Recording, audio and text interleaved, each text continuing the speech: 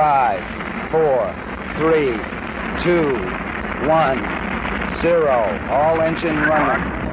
Liftoff. Hey everyone, welcome to another episode of the Space Business Podcast, where we investigate all the exciting ways in which people participate in the new space economy by conversations with entrepreneurs, executives, investors, and other members of the space family. I'm Raphael Rodkin, and I'm an investor in and advisor to space companies. Just as a reminder, this podcast is for informational purposes only, and nothing should be taken as investment advice. Sadly, I am not a rocket scientist, but I am an alumnus of the International Space University, which is also our partner in the podcast. Here's a short message from them. The International Space University, founded in 1987 in Massachusetts, USA, and now headquartered in Strasbourg, France, is the world's premier international space education institution. It is supported by major space agencies and aerospace organizations. ISU offers the Master of Science in Space Studies program at its central campus in Strasbourg. ISU also conducts the highly acclaimed 2-month Space Studies program at different host institutions in locations spanning the globe, and more recently implemented the Executive Space Course, the Southern Hemisphere Space Studies program, and Commercial Space program. ISU programs are delivered by over 100 ISU faculty members in concert with invited industry and agency experts from institutions around the world. Since its founding, 33 years ago, more than 4,800 students and participants from over 100 countries graduated from ISU.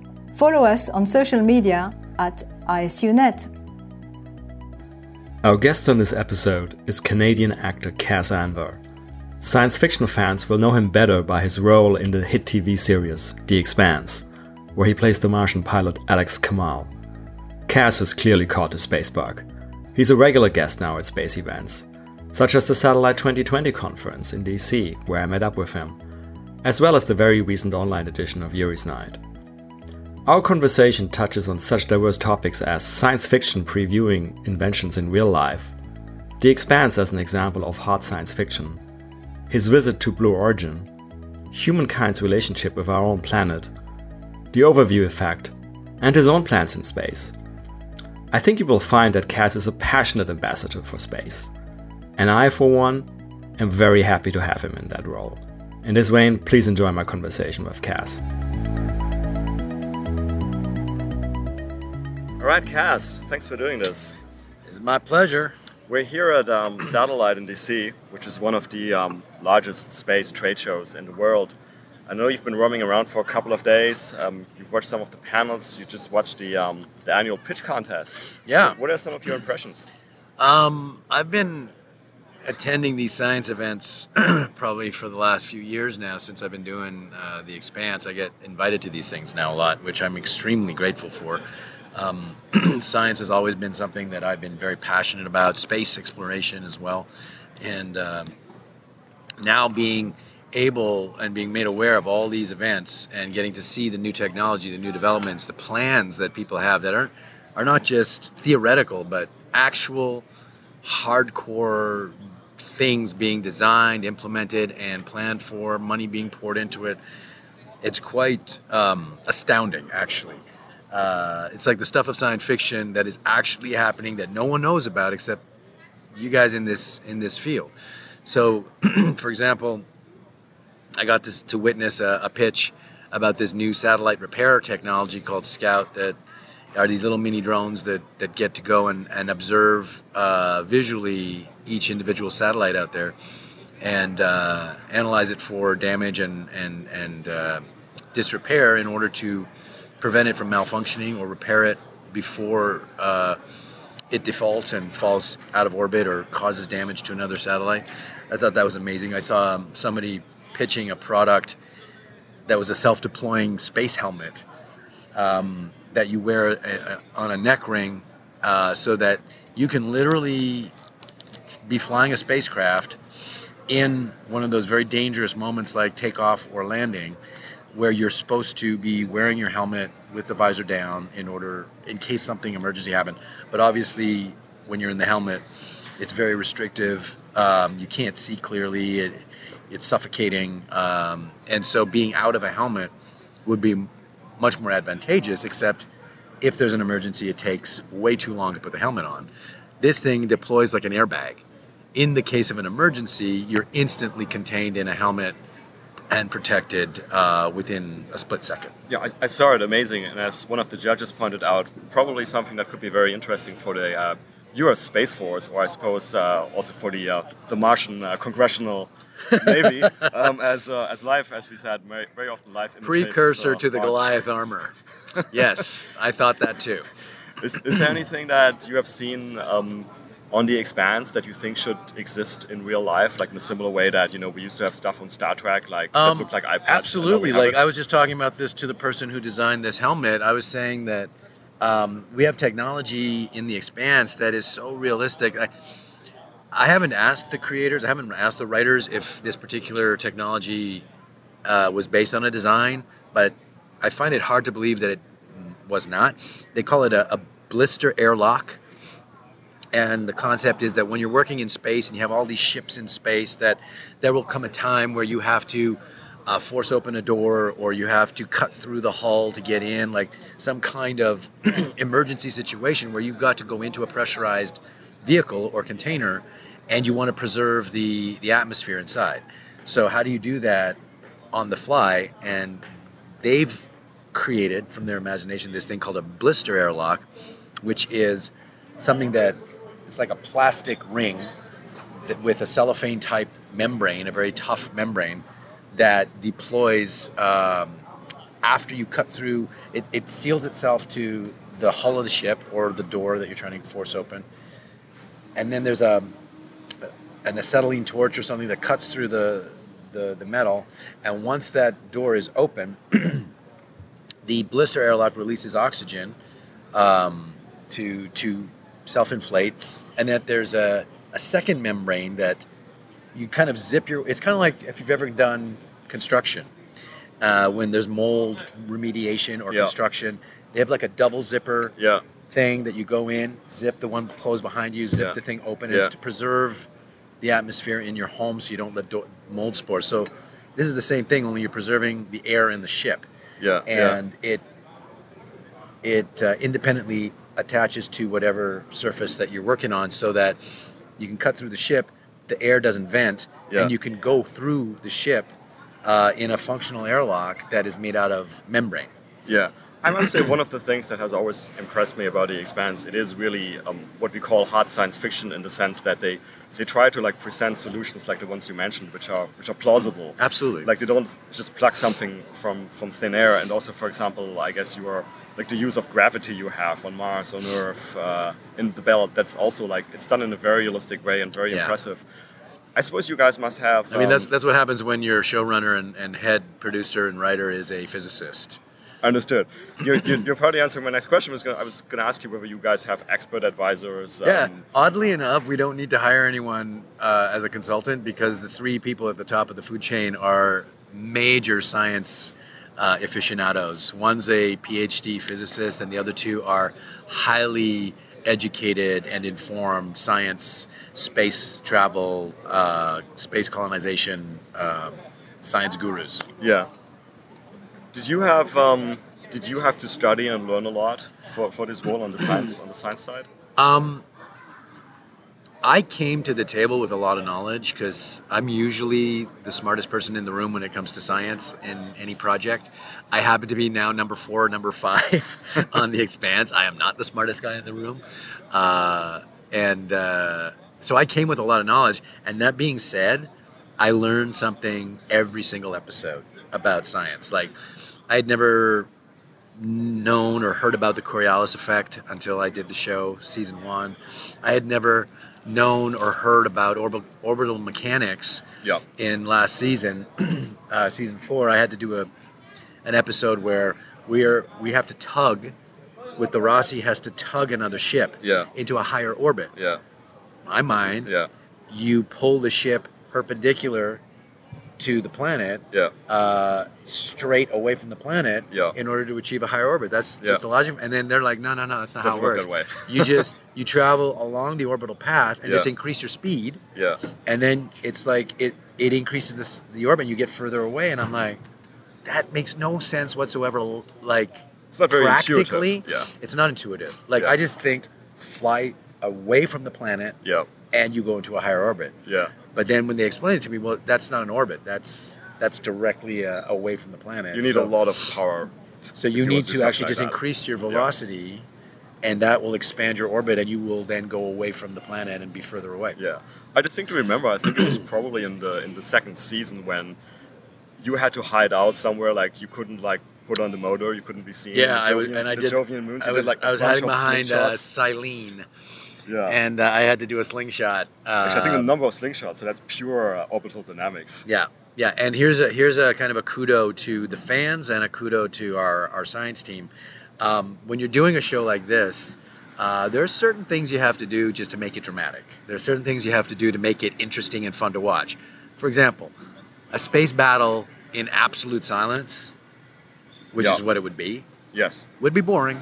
Like, you would have no drama. Agreed. Yes. So they add some sound, and they try to make the sound like it's coming from inside the ship. So the logic is, this is what you hear when you're inside the ship Right. and it's firing. So Yeah.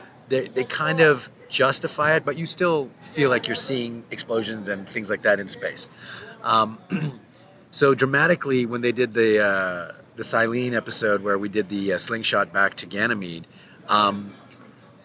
they did a very dramatic kind of spaghetti loop-de-loop down to the Yeah. planet that they got called out on it from some of the highly intuitive fans, the knowledgeable fans, and said your path was way more complicated than it needed to be. You could have done it much simpler. And they went, yeah, we know. We just want it to look cool. They acknowledged that it was not the scientifically most accurate way to get down to the planet. And but that some things, they just do things just because it's cool. Excellent.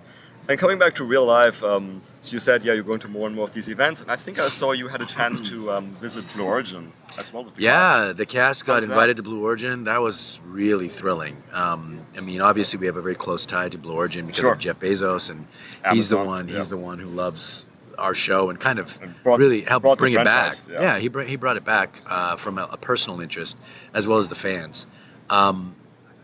But getting to see the ships, I got to sit in the capsule for one of the new Shepards, or is it the new Glenn? I can't remember. It was the big one.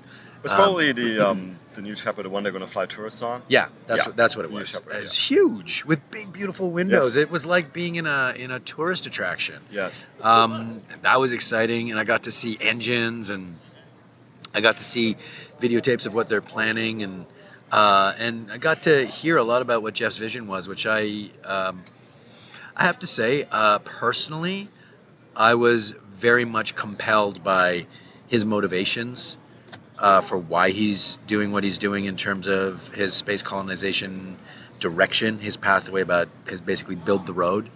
You mean getting people off the planet, preserving the planet? Yeah, preserving the planet, because I think there's a misconception a lot of people had, including myself, was that he's trying to just get off the planet because he feels like we have to have a plan B. And in listening to him and listening to his people, he wants to preserve plan A. He's not looking for a plan B. He's like, the only solution is preserving this planet. Yes. In order to preserve this planet without stifling our industry and our creativity and our development, evolution, and growth, we have to get off the planet so that we maintain this blue gem that Yes. is our Blue Origin is why he called Yes. it, and get the industry off the planet that's killing us. Yeah, get all heavy industry off the planet. Yeah, and I think that's a And really make brilliant way. You can't pollute space. Like, you can only pollute an atmosphere. Yes. If you have no atmosphere to pollute, then you're not polluting. Yeah. You know, there's so much stuff, there's so much space in space that you can send stuff into the sun or just send stuff out, and it's not considered pollution because you'll never see it again. That's correct. I suppose some people are getting worried about like space debris as we're setting up little satellites. See, but that's then but here people are working on that. But here's what I was starting to. This conference actually is making me. You were asking me what I'm learning here, and like, I have so many questions now about find out about what's in orbit, and everyone's coming up with these new things. And I saw Elon Musk is putting out his those 8 satellites that he just The Starlink satellites. the Starlink satellites, and I saw photos of some of the light pollution that's happening from the reflections. He said something yesterday where he said that the reflections were only caused by the satellites tumbling in the initial orbital, and race, now that once they settle, they're not going to. And he also talked about they're going to be starting to paint their satellites black and put shields on them to prevent reflections, and because the result of these reflections on the astronomers' observations is phenomenal. Like I have photos of the streaks of light, and it ruins all their observations in those small little windows of the universe. And we can't do what we've been doing. Like we polluted our oceans, we polluted our air, we polluted. We're surrounded by radiation and microwaves and RF waves, and we're constantly just going.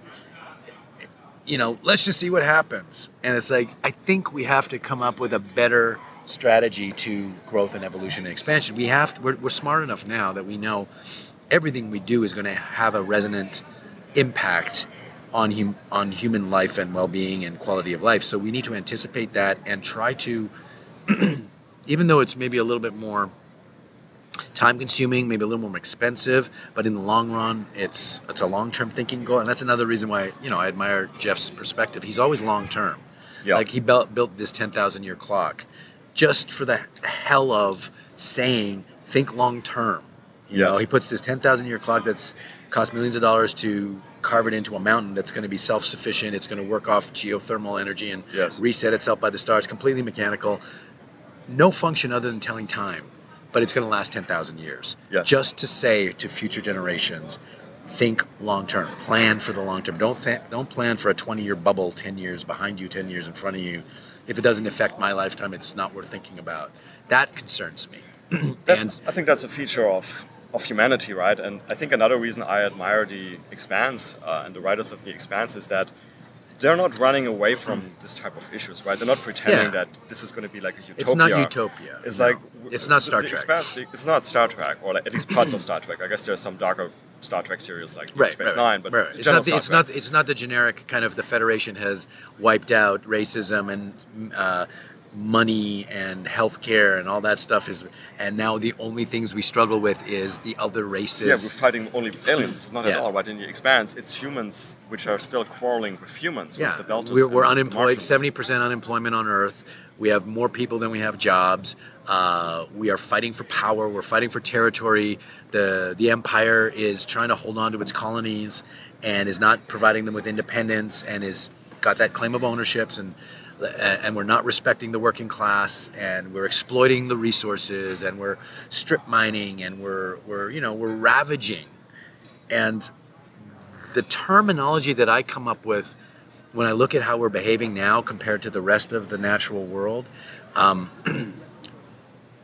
in my opinion, we should be operating like a parasite with our planet, because a parasite has a symbiotic relationship with a host. Yes. Because I don't consider a parasite a dirty word. Right. The parasite gains something from the host, and the host gains something from the parasite. Right. For example, the bacteria in our guts. Yeah. We nourish the parasite. The parasite helps us digest. We could not live without our gut biome. It's a symbiotic relationship. It's healthy. I feel we're behaving like a virus, and a virus is a very unsuccessful organism because it kills its host. And the only reason a virus survives, like the only reason the coronavirus is surviving right now, is because it hops from one organism to another, and that's how it evolves. But in the case of my analogy, we only have one organism, which is the planet. Yes. There is no other place for this virus to hop. So once you kill this organism, it dies, you die. It's not a successful organism. Success is defined by being able to replicate and survive over the long term. Yeah. So we have to stop behaving like a virus and more like a parasite. Do you think we're we're destined for a future like it's pictured in The Expanse, or is there something we can do I think it's about very that? realistic. I think the only way to avoid that, because right now, like I've gone to multiple science conferences, and I see every science conference I go to, there's a military Yes. representation. There's someone there representing the military, and every time I listen to them, incredibly intelligent people, incredibly experienced, knowledgeable people, but it's always about we have to get it before they get it. If we don't do it, they're going to blah blah blah. It's such a us and them type of mentality, which I mean, there is no, like, when you experience the overview effect, there is no us and them. Yes. We are one organism. Yes. And we are different components. Every single one of these nations has skills. Everything, they have assets. You know, the Russians have superiority in certain areas. The Chinese have superiority in certain areas. We have superiority in certain areas. Canadians have certain. I'm a Canadian, so I gotta. You gotta bring it. We gotta bring it Yeah. up. We got the Canadarm. Go and Canada. we got certain things that we do better, and. Yeah. That's the strength of this species. Yeah. As soon as you make it into us and them, and then everyone in the warriors of our world are always like, well, yeah, but we can't afford to take that risk. And I'm like, honestly, you can't afford not to take that risk, because if you photocopy the behavior that we have now and the relationships we have now, you just transplant that to the moon and you transplant it into space, we're screwed, man. Yeah. We're screwed, because you know, there's nothing. Once we get, like, I mean, you guys are gonna. I can't talk too much about future seasons, but once we are out there, it ain't too hard to destroy this planet. Right. It is not a big deal to destroy the planet. It happened in the past. Like, we have an entire history of extinction Yes. on this planet. I mean, the that history happened. of colonialism is not very encouraging, clearly. But even just species, like mass extinction on this planet, Yeah. it's doable. Yeah. Nuclear or otherwise, it's doable. And when you start getting people that are trigger happy and egos and narcissistic kind of mindsets of like, I don't care what the cost is, my views are more important than the good and health of the entire planet, like, we're at a point, I think they call it the Anthropocene era. We are at a point where our species is capable of doing so much damage to the planet that it cannot recover. Right. We have never been in that position in the history of the world. Yeah. The human race has no species has ever been at a point that it can dictate the fate of the planet to the point of no return. And that's brand new, and we've kind of earned that medal. So we have to take that seriously. And in fairness, it's what some people float as one potential explanation of the Fermi paradox, right? The Fermi paradox is like, why haven't we not heard from aliens when there should be like, billions of races out there? Okay. The explanation being that like, well, any civilization eventually hits a point like the one you described where it can Self-destructed. self-destruct, Yeah. and usually, Maybe they all did. Usually it always happens. So there's a whole bunch of theory. alien races out there that are Nuke basically post-apocalyptic charred worlds, and they're just dead, waiting to be discovered by historians. That's Well, it's, a sad. it's season 3 of The Expanse, no? Yeah, Actually, parts of season 2. That's it's a a- dead it's- alien race. yeah, you're right actually, and they've nuked each other, Right. but both races aren't annihilated. Only one. Got you. But yes, you're right.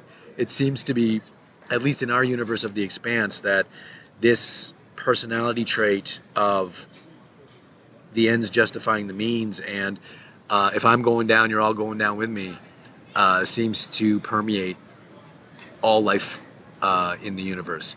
And I honestly don't feel it's necessary. I feel like there's enough intelligence, there's enough spiritual enlightenment in this world.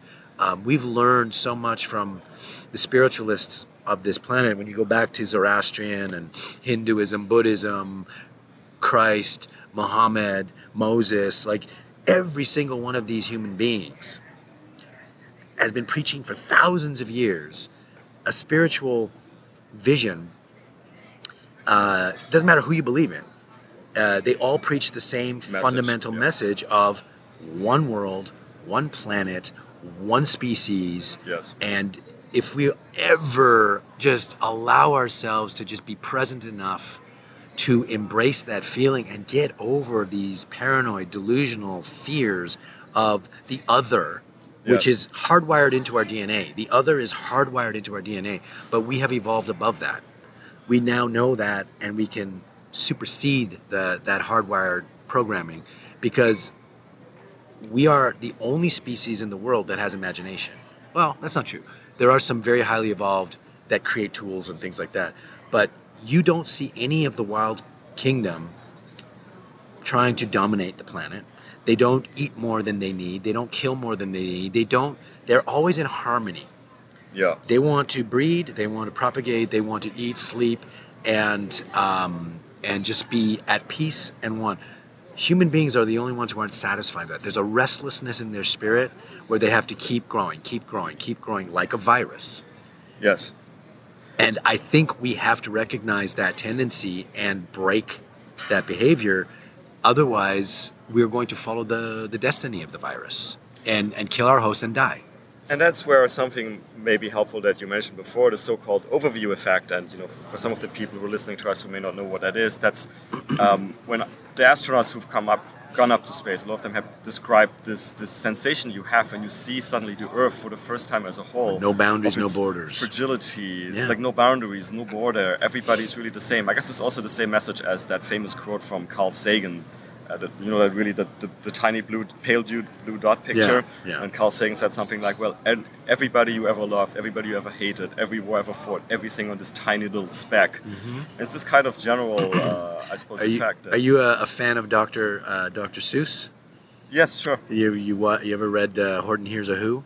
Not that one, no. Horton Hears a Who is about a little elephant that hears a sound in the universe, like in the sky, and hears a little voice going, "Help me, help me." And when he finally looks, he sees a speck of dust floating down, and the sound going, "Help me, help me," and he catches it on a dandelion. And then he looks close at it, and he sees a little telescope sticking out of the dust, and he looks through it, and he sees an entire world inside this speck of dust. And the person who's calling for help is a little who that is calling for help because his world is about to destroy itself. And it's asking for help from this elephant. Yes.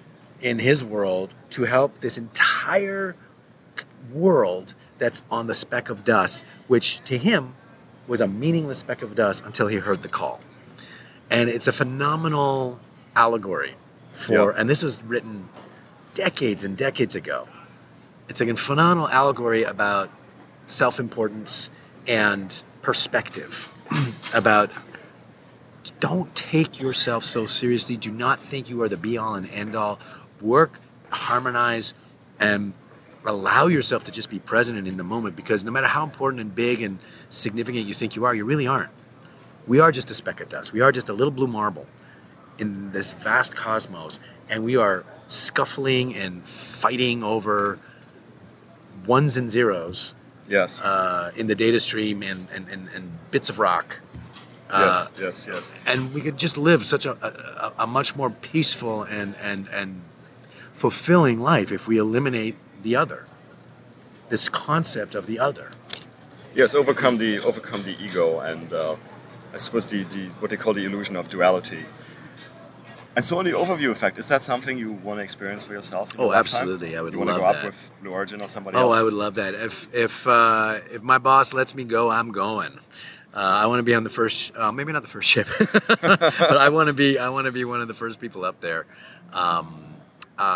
One of the interesting things about being on the Expanse, I've always considered myself a huge science fiction fan and space travel lover. And in my mind, I always wanted to travel wherever they were taking me. I would go to Mars, I would go to the moon. But after being on the show, I'm realizing how absolutely unbearably hard space is. That's the joke in the writing room. Space is hard. And it's trying to kill you 24 hours a day, 7 days a week, with radiation, with gravity, with asphyxiation, hypoxia, with all the dysfunction that happens to your body with lack of gravity, distance and time, just age, just travel time. It's just everything about space and space travel is an obstacle that's trying to kill you.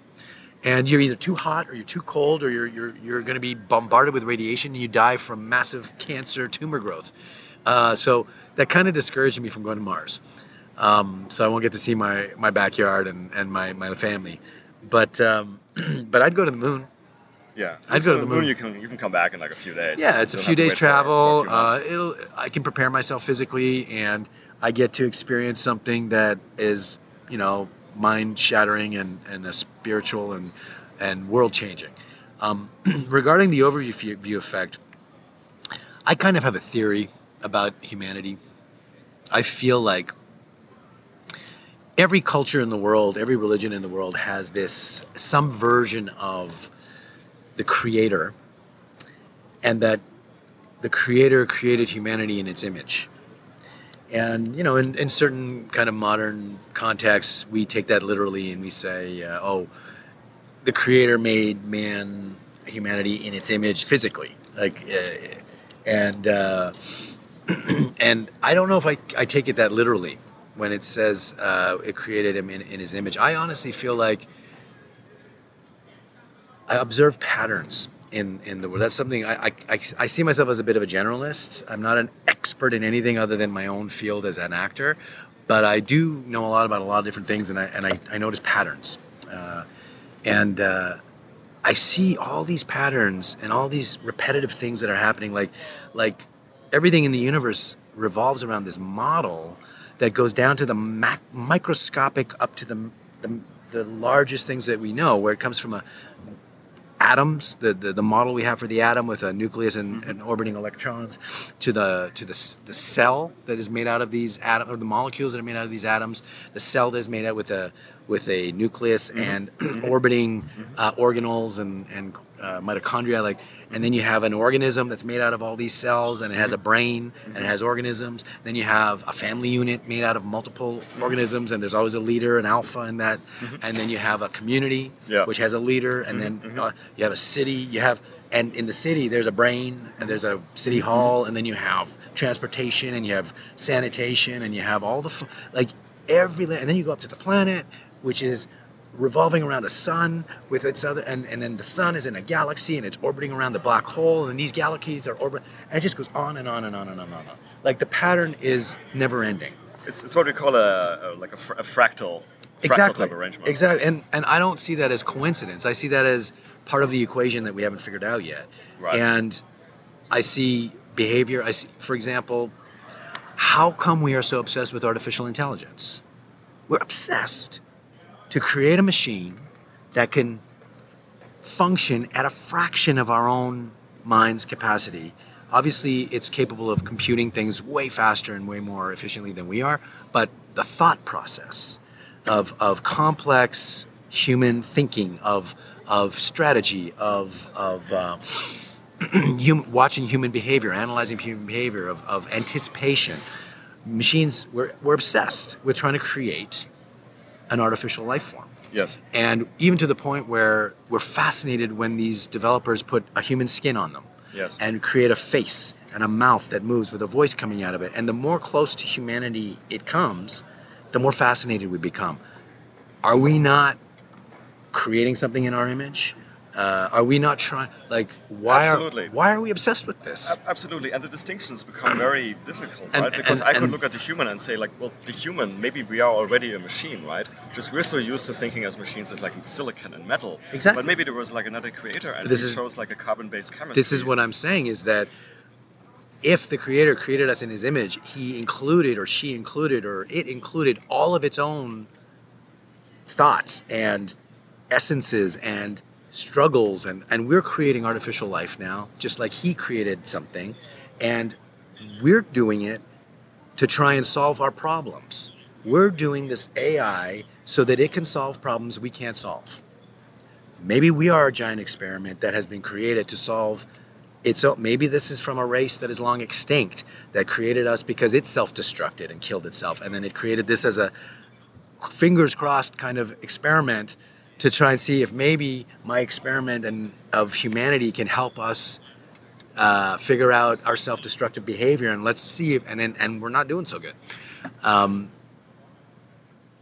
I think that the overview effect is hardwired into every human being because it's somehow there already. And then when we finally get to see it, it opens these gateways and it triggers something that is almost genetically part of who we are. In the same way that if you throw a ball to a dog, it catches it. Yeah.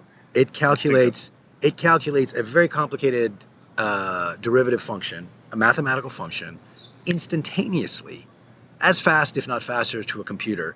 And you can throw all sorts of variables at him. You can get him running, you can throw the ball in the air, and he can catch it in midair.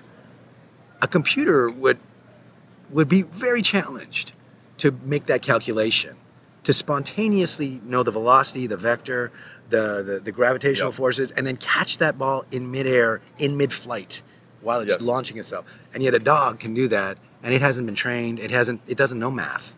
Yes. And yet it does.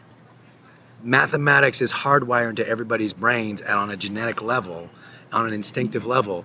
And so I think this language of creativity or whatever it was is a mathematically based language that it permeates every molecule in the solar system, in the universe. And so I think the overview effect is kind of part of that world where we're seeing something that we all intuitively know but have not accessed. And then when it's shown to us, it overwhelms us.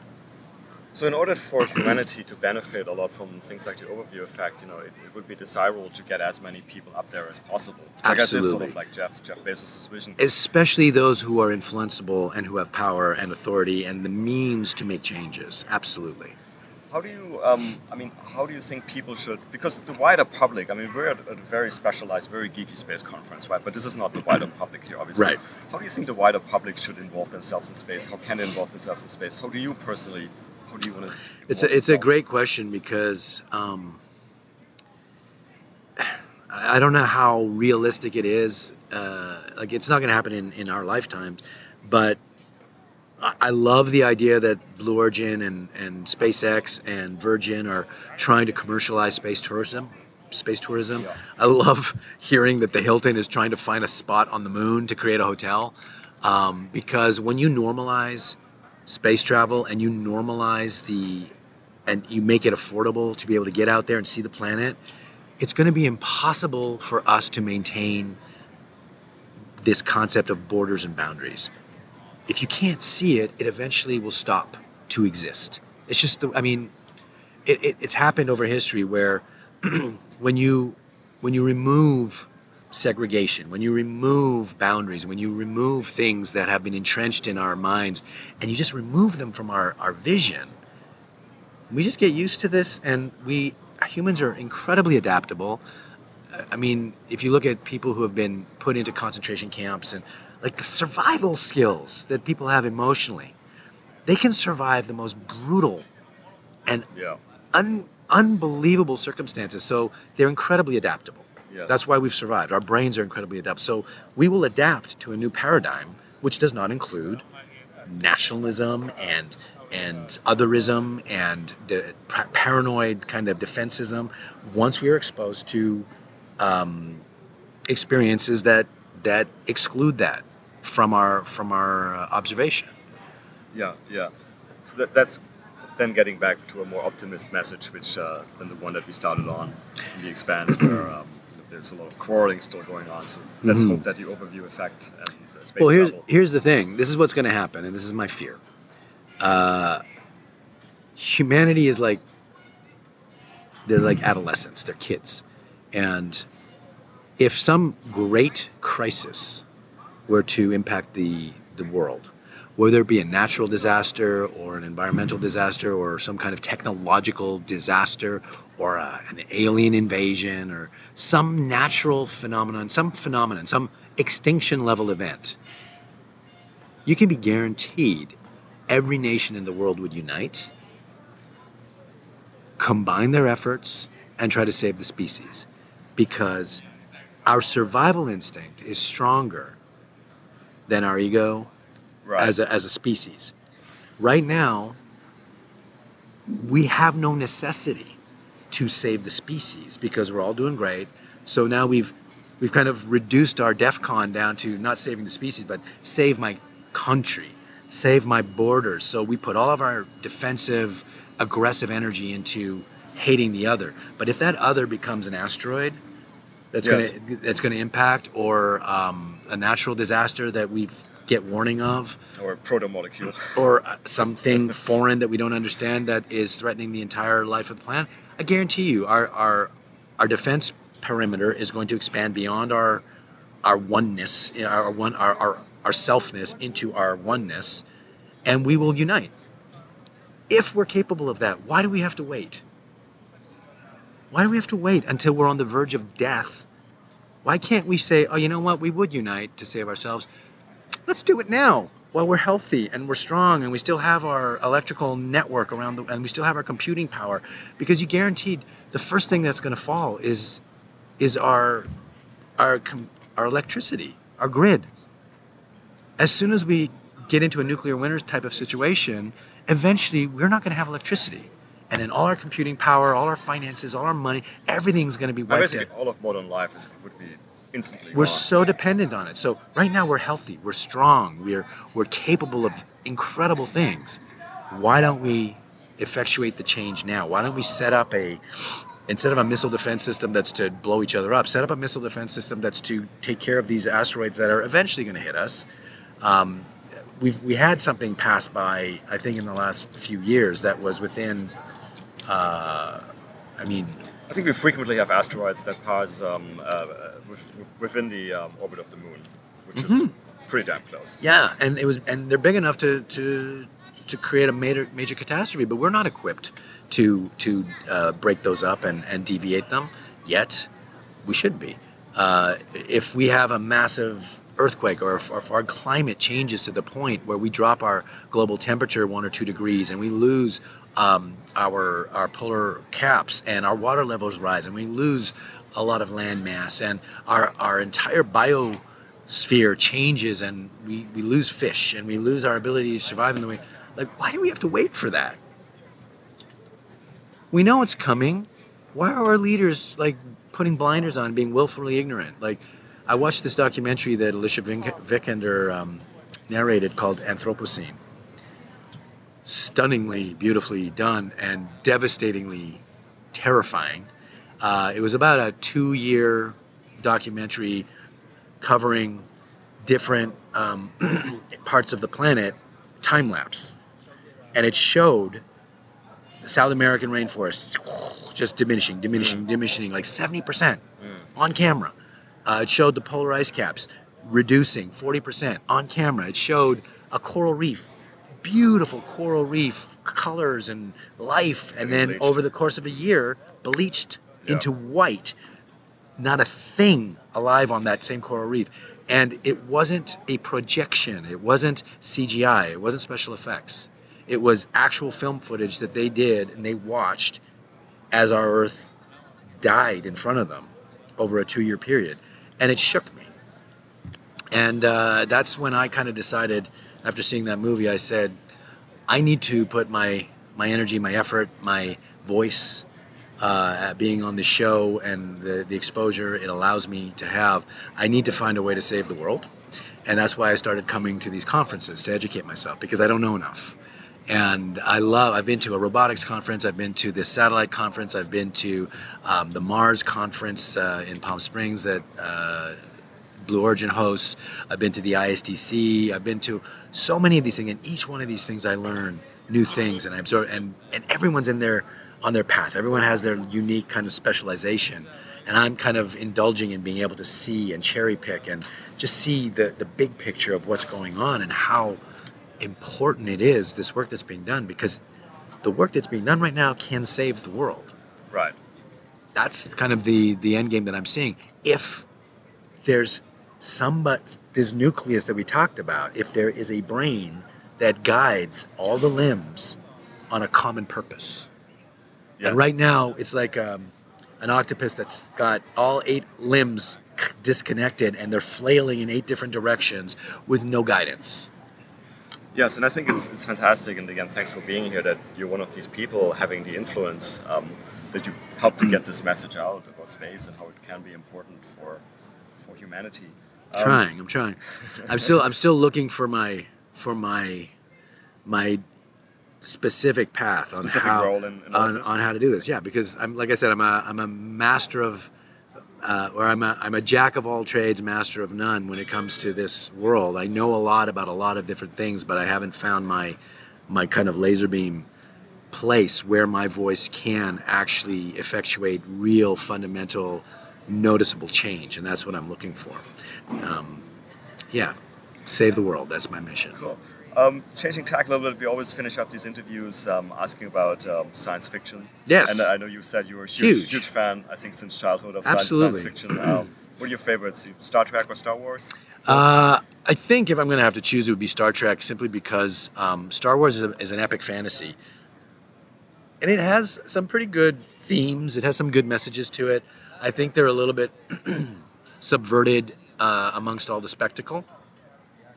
Whereas Star Trek has some very, very, very powerful messages, human messages. A lot of the stuff that I was talking about today in terms of oneness and global humanization and the kind of the unity of mankind, it takes that and extrapolates it to the unity of living kind. And it does all sorts of stories to show us the hypocrisy of our belief systems. I still remember an episode of the original Star Trek where they saw this ship that was about to blow up, and they scanned it, and there was two living organisms inside that were fighting each other. They were killing each other, and the ship's about to explode. So they beamed the two people out into the Enterprise. And when they appear, the people that they saved are at each other's throats trying to kill each other, and they're half black, half white creatures. They're a race that is half black, half white, like black and white. And they're at each other's throats trying to kill each other, and so they separate them, they put them in the jail, and they're yelling and screaming. There's hatred in their eyes, and they're talking about, who are you guys? Why are you trying to kill each other? And one of them was a law enforcement official, a police bounty hunter that was chasing a criminal, a quote-unquote criminal, a terrorist. And the other person says that he is a freedom fighter trying to defend his people against the oppressors. So you have these two very different perspectives of who they are. And then they talk with such disgust about each other. And finally, Mr. Spock, who's absolute logical, kind of like pragmatic person, he looks at the two of them and he goes, forgive me for asking this question, but you talk about each other as if you're so different, and yet I look at you and I don't see, like, why do you hate each other? You're identical. And they both react with such disdain and contempt, and they're so offended. Yeah. And the oppressive one says, how dare you compare me to him? Can't you see? Mm-hmm. And everyone's eyebrows go up, and he goes, he's black on the left side and white on the right side. Mm-hmm. I'm black on the right side and white on the left side. How dare you? And you see Mr. Spock raise his eyebrow, and you see Captain Kirk kind of go, what the fuck?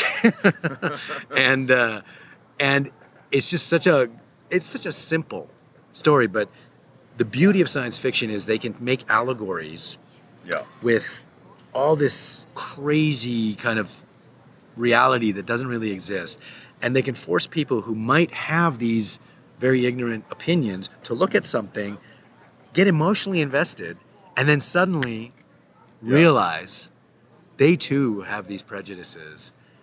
Even though they're ridiculing these two aliens that are fighting over nothing, they do it themselves. And then it forces you to look into a mirror in a way that traditional stuff can't do, because it's a little more finger pointing. Science fiction does it in a way that doesn't point fingers, and it forces you to do the work yourself.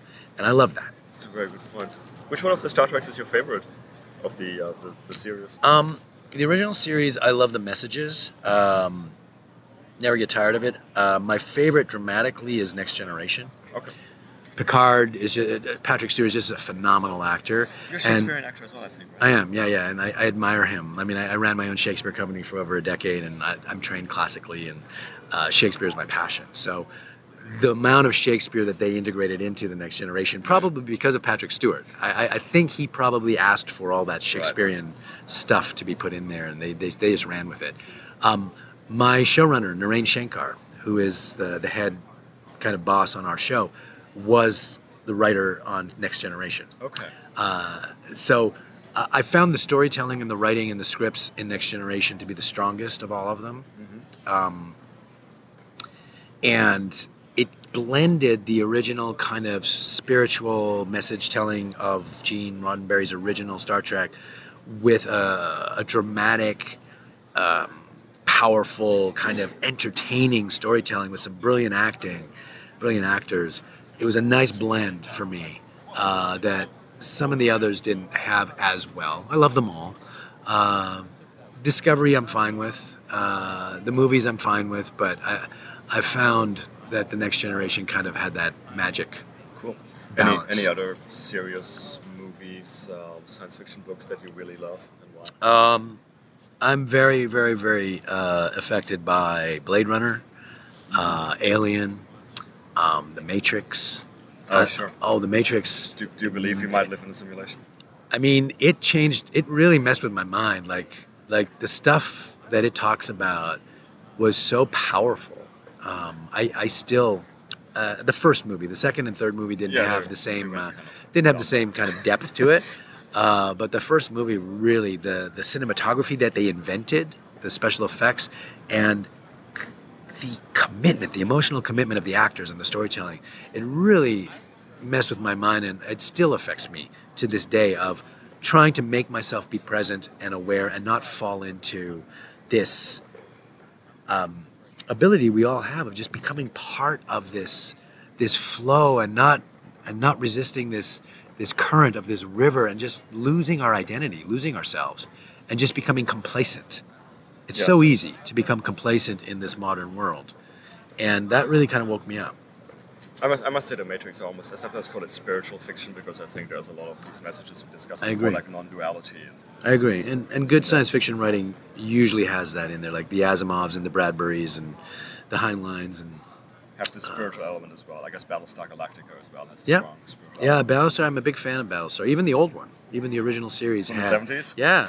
I mean, as hokey and as goofy as it was. The terrible special effects. It had the core, the heart and soul of it was strong. Cool. Excellent. Cass, again, thanks so much. I brought you a little present. What you got? Last year I bought a bunch of these t-shirts. You got me goodies? Get your ass to Mars. T-shirt. Who's that? Who says that? This is it's from Buzz Aldrin. Oh yeah, that's right. It's Buzz. I love this. Thank you. You're very welcome. I'm going to wear that today. And hope to see you at the next convention. I will. I love this. Get your ass to Mars. That's it for another nominal episode of the Space Business Podcast. If you like this podcast, please consider giving it a 5-star rating on your favorite podcast platform, such as iTunes. You can also follow us on Twitter at podcast_space. Also consider supporting the podcast at www.patreon.com/Space Business Podcast. If you have any feedback, including ideas for guests, and that may include yourself if you have an exciting space story to tell, or are interested in being a sponsor, or really anything else, drop us an email at spacebusinesspodcast@gmail.com. That's it. I look forward to seeing you for the next episode.